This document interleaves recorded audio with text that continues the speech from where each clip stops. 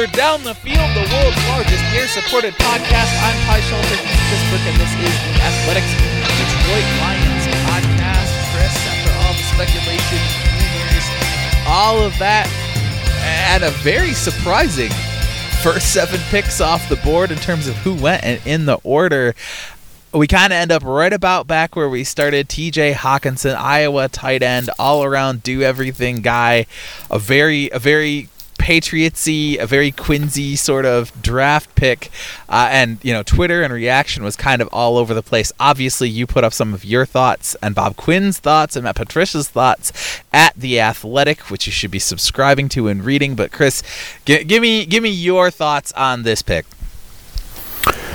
Well, I mean, I think like you said, it was very Bob Quinn, very Matt Patricia. Like, they clearly want to run the ball. They needed another receiving threat. I think he gives them that.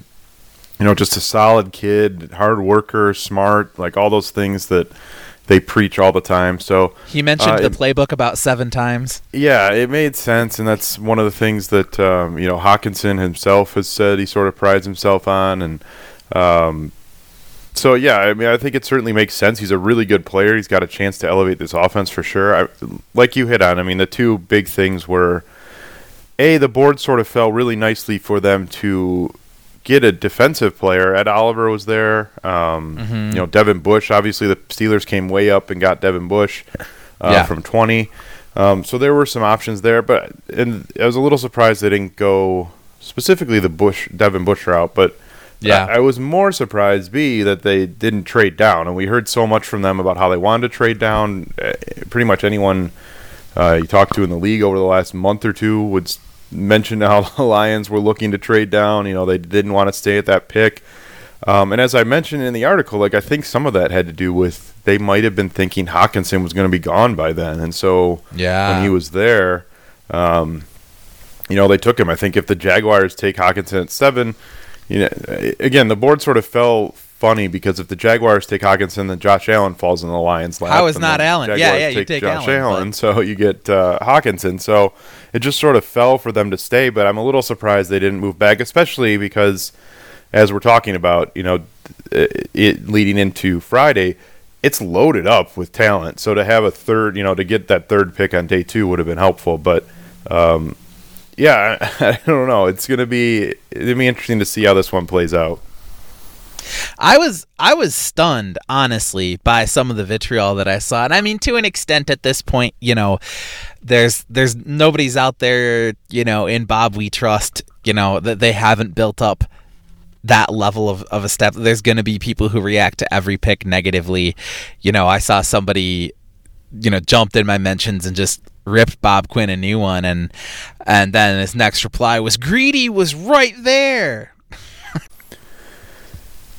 Yeah, I mean, anytime the Lions take a tight end at this point, it was going to be compared to Eric Ebron, especially in the top 10. But yeah, he's not the same guy. It's a different offense. It's a different coaching staff. I don't think it's fair necessarily to compare them player to player, draft over draft. I mean, I think that there's reason to be skeptical of taking a tight end in the top 10 period, especially after you just paid up for a tight end in free agency. And Hockenson's a really good athlete and a better athlete than Ebron was, but as we mentioned before, wasn't like a 100th percentile across the board type of athlete. It's not like a once in a lifetime athlete at tight end. So I think there are reasons to be skeptical. And the complaint that I heard a few times Thursday night was that this was too safe of a pick, that the Lions needed to really try and gamble a little bit if they were going to make a big move up the standings or improve as a team. And maybe there's something to that too, but I think that there's value in getting a guy is going to contribute, and I think that he's interesting specifically because he translates really well to the NFL. So it's not a situation where they drafted Michael Roberts and it was, well, maybe by year 2 he helps a little, maybe by year 3 he's okay. This is a guy they're going to play a lot and play a lot early. I think you kind of heard that from Bob Quinn Thursday night, saying, they're going to run Hockenson and Jesse James on the field together a ton. They're going to use one tight end looks with either of them, just sort of mix and match and see what they can do offensively. So I'm really interested to see how it works. I also tweeted out, it was like 2:30 in the morning, so I don't think anyone saw it, but Darrell Bevell's offenses in Seattle, the tight ends there over his 7 years averaged 12 yards per catch, which, Jimmy Graham was a big part of that, but 12 yards per catch. The Lions were at 10.2 with their tight ends last year, and haven't been over 11.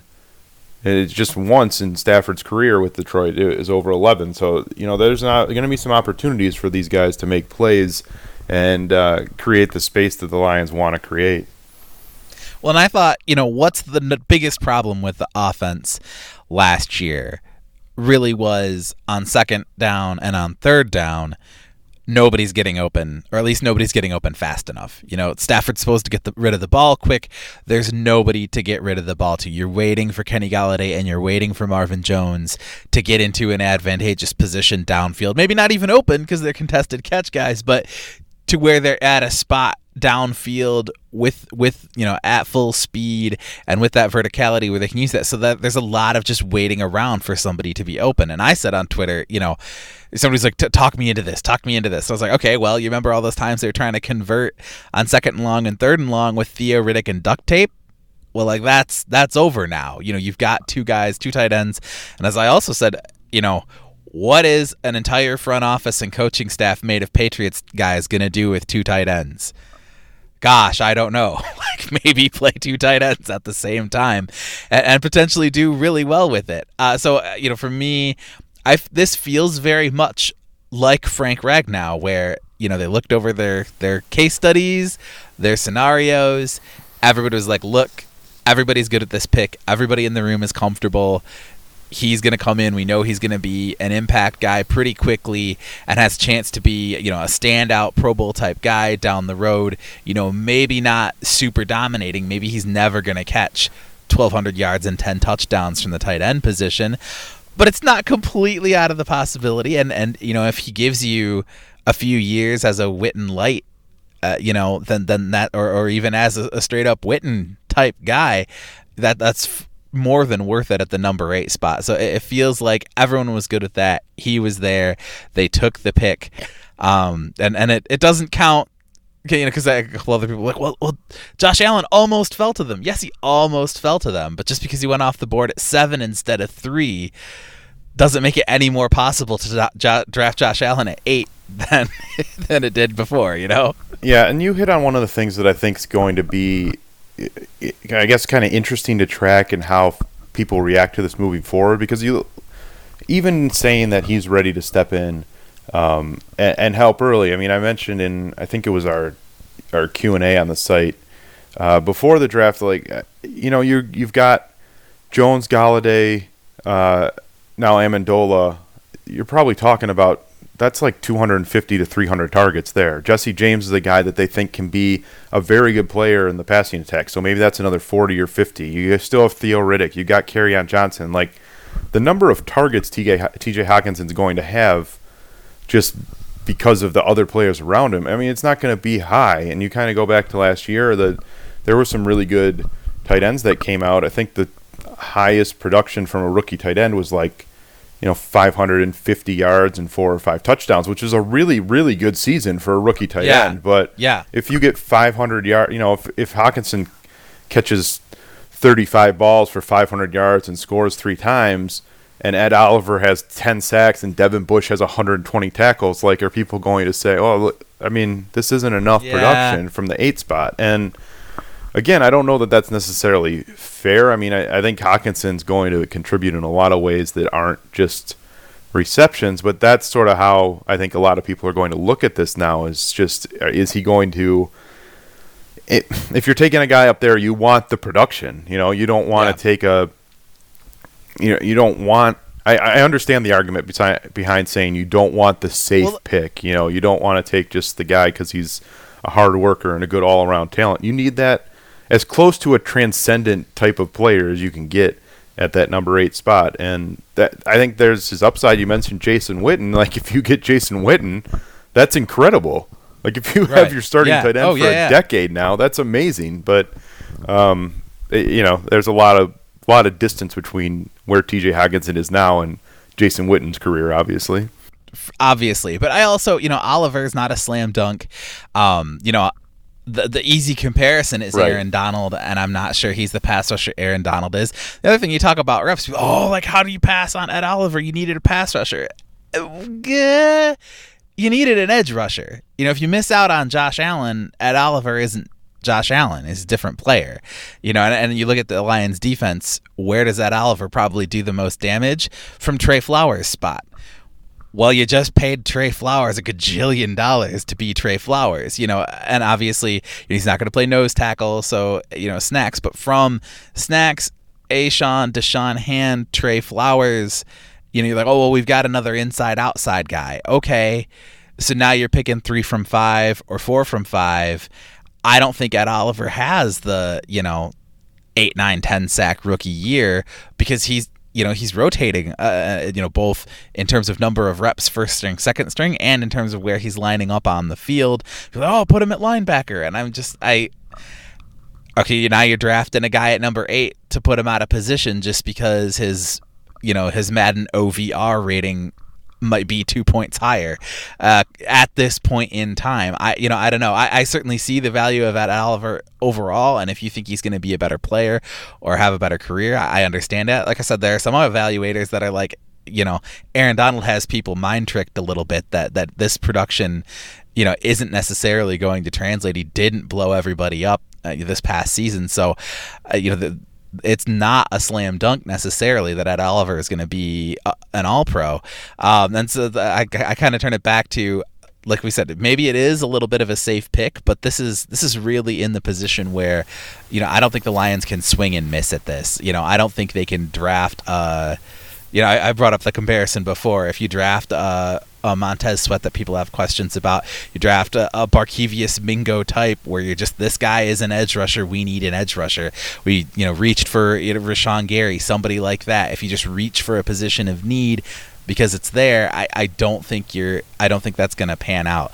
And somebody said this was a Millen-esque pick, and I'm like, this seems like the opposite of a Millen-esque pick to me, because to me, Millen didn't do the homework, didn't necessarily listen to the scouts, took a guy based off of, the eye test and the college he went to, and didn't really have a plan with the coaches. To me, this seems like they built up a consensus among everybody in the room and went, we all know that we're going to be able to use this kid. Yeah, and I think it really boils down to, and this has sort of been a running theme for me in my coverage of the Lions transactions over the last year at least, is do you buy in and trust what Bob Quinn's doing? They're not strained from the plan at all here, and that was why TJ Hockenson always sort of stood out as one of the options up top, and why Jonah Williams was a hot name, recently, because they want to win in the trenches. Like that story when I went to Alabama and watched Matt Patricia talk at the coaches clinic, like, he stressed repeatedly how you need to win games. You need to be tough, and to show that you're tough, you need to win in the run game. Like, this is their thing. This is an old school, sort of throwback mentality that they're trying to fuse with some of the, modern NFL ideas and some of the things Darrell Bevel did in Seattle, and the ways that TJ Hockenson can get open and win over the middle of the field and up the seam. Like, they want to just sort of make this mesh, this hybrid of old and new. But at the end of the day, they're looking for guys who are going to help them win in the trenches. They want high character guys. They want intelligent guys. They don't want guys that they're going to have to spend extra time teaching the playbook to. Like, they have a very set standard here at every position, and I think we're seeing them stick to it. And you kind of mentioned the other thing, like, that any pick there was going to have this sort of right. You're taking a tight end in the top 10. That's, people don't really do that much. But at Oliver, like, how often do you take an undersized, maybe out of position defensive tackle in the top 10? Or how often do you take Devin Bush as a, how many 5'10" and a half linebackers have gone in the top 10? There was always going to be this little caveat on the end of it. And to me, that just goes back to that was sort of why I was thinking they'd trade back, both because of the depth on day two and because the way I was looking at it, saying is the gap between, if you're going 8 to 15 or wherever, is the gap between Hockenson and, whoever they might have plugged there, that big? For me, it probably wasn't, but for them, it seems like it was. It seems like TJ Hockenson was, they had one scenario, again, where, all right, if Jacksonville takes him, here's what we're going to do. And maybe that was the trade down scenario. But if Hockenson gets to 8, that we want TJ Hockenson. Like, we're not going to, unless someone gives us a first rounder next year or something, that's our guy. And I think that's what we saw play out. I would love to hear more details and more reporting on that, because I think, who was it, Gil Brandt threw out like, oh yeah, the Lions had good offers. And everyone's like, what? They had good offers? Oh no, how could they turn down good offers? Okay, well, obviously if Bob Quinn and Matt Patricia thought the offers that were coming in were worth them missing out on Hockenson and falling down to 14 or 15 or wherever it was and kind of taking whoever was left, they'd have pulled the trigger. So we don't know exactly how rich those offers were, and until we get that, I think it's a little hard to judge exactly where they were on that. And again, to me, I come down on, yes, draft picks are lottery picks, and you want as many of them as you can. Volume is going to come out, because no matter how good you are at scouting, there's always going to be an element of randomness to it. However, if you're sitting there at your pick and the guy you want is there and everybody's on board, this is as safe a pick as we can get, and we think there's upside here, the downside of losing out on that guy and then you end up with, like you said, whatever linebacker named Devin is left, or whatever corner you want to reach for at that spot, and you drastically reduce your chance of hitting on that player. I just think it's not great. Well, it's just one real quick, that we're talking about. We'll sort of be looking at this in the framework of how does Hockenson measure up to the Oliver Bush, Jonah Williams, Rashawn Gary, those picks right after him. I think the other one that's interesting to look at is how is it going to measure up to Noah Fant at 20, because that was the one Pittsburgh traded. It was 20, 52, and a third rounder next year, and then took the other Iowa tight end. So that's kind of the one. If Noah Fant, and I don't think the way Bob Quinn was talking, Hockenson was clearly their one, and it sounded like he was a decent gap above Noah Fant, because he specifically mentioned how he talked to Kirk Ferentz at Iowa about using Hockenson in key situations and not necessarily using Fant in key situations. So I think that there was something to that, but that's the one I sort of circle and say, well, if Pittsburgh or if Denver comes out of this with Fant, we see if they get an impact guy at 52, they get an impact guy in the third round next year. That's the one to me that you kind of circle and look back on, because Fant was there at 20, Montez Sweat went at 26, Marquise Brown was right around that range. So there were a lot of guys down there that if you were playing a big trade back, that might have been interesting. Yeah, and we keep doing one more thing, and my reaction to that with Fant also is sort of, Fant really is in the Ebron and Njoku mold of the crazy speed, pure pass catcher, has the frame to block if you can teach him to block, but that's not why you're drafting him. Way higher boom bust ratio. And my other thing with that is, if you're saying, we'll drop down, we'll take Fant, is Stafford didn't use Ebron well. Whether it was Stafford, whether it was Cooter, whether it was whatever, the Lions had Ebron that entire time and could not figure out how to use him. He changes scenery, he changes quarterbacks, and he's a Pro Bowler. So, for me, I wonder if that doesn't figure into the math a little bit also, where you go, okay, these guys really aren't the same player, and they really aren't fungible in this offense and what we want to do. So let's. There's a lot of players that maybe people thought would go a little higher, maybe didn't fit, maybe slid a little bit. We go into day 2, second round, third round. Who is out there? We will talk about that next when we come back here on Backward Down the Field, the world's largest air-supported podcast.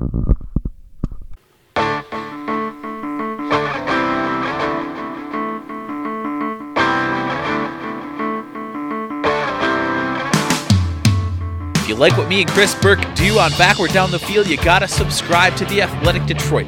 Get full access to all of Chris's incredible insider coverage, plus all of The Athletic's sister sites all around the country: NFL, MLB, NHL, NBA. Believe me, it's more than worth the few dollars to subscribe to theathletic.com. You will not regret it. Chris, it's always funny going into day 2 here now. There's some guys that certainly thought that they were going to go higher, I think, a little bit, that are now surprised to be sitting around, waiting around, cold light of morning. Everybody kind of goes, oh, wait a minute, like, they're still on the board? Drew Lock's still on the board?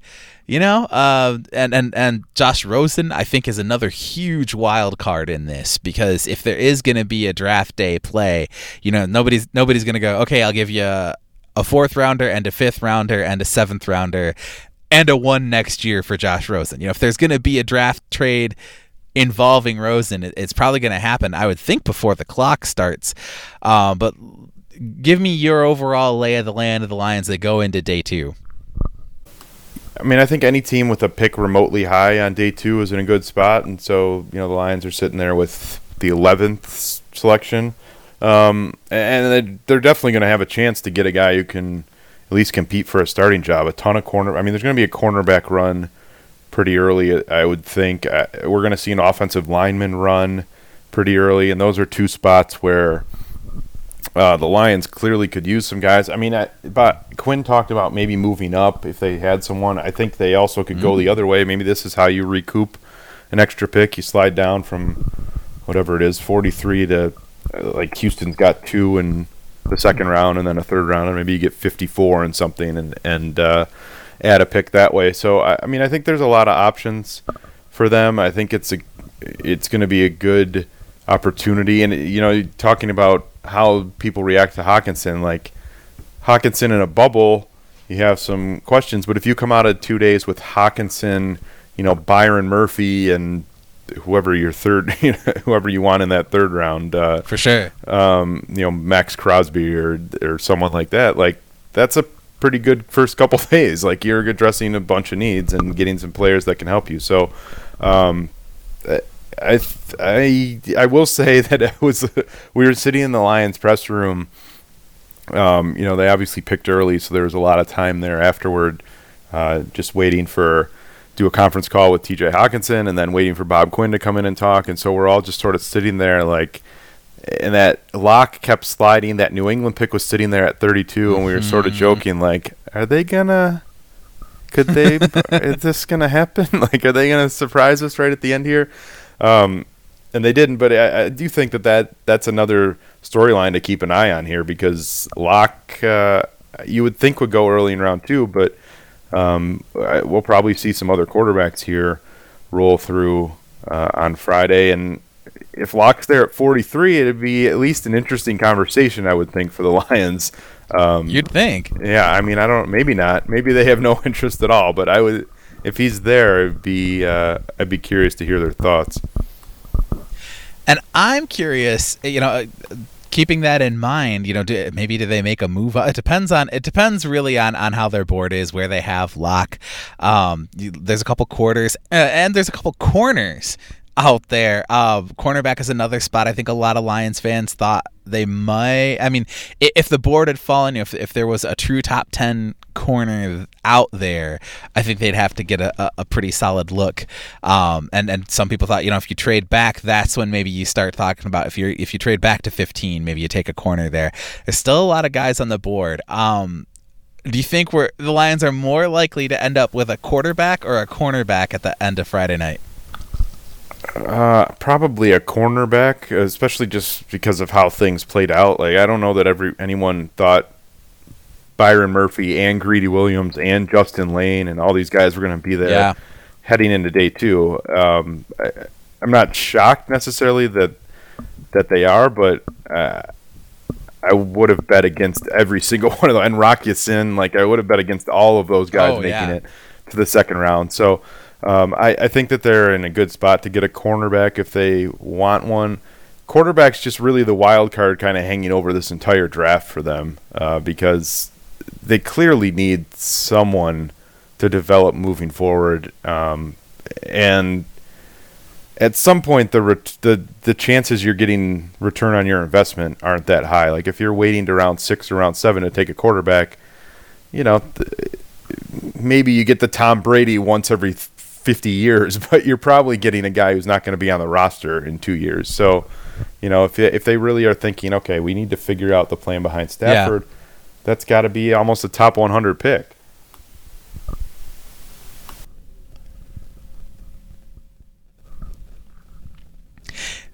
Yeah, there's a lot of decisions they're going to have to make. I still kind of hold out hope for your Greer from West Virginia shout. I like the fit. Went back and watched a little tape, but I do think he'd be fun if the Lions came away with a quarterback as opposed to a cornerback. That'd be a direction to go.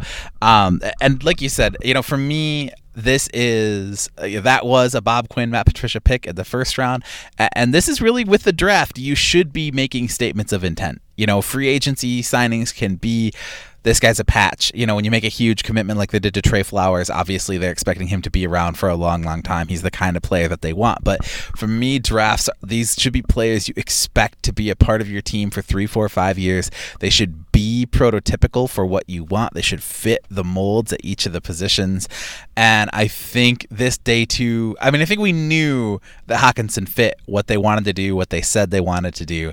I think we're going to learn a little bit more about the direction of the franchise tonight, Friday night, as the Lions make their second and third round picks, maybe more picks, fewer picks. We're not sure exactly how many picks they're going to make tonight. Be watching, be listening, of course, be reading at theathletic.com, be following Chris's Twitter feed because we're getting lots of great stuff on there. If you don't subscribe, why aren't you subscribing? There's plenty of promo codes and discounts out there. The Athletic Detroit, you also get all the other cities, all the other sites, and the Athletic Inc. national site. Subscribe, like, rate, and review us on iTunes, SoundCloud, Spotify, and Stitcher, and we'll keep doing what we do here on Backward Down the Field, the world's largest air-supported podcast.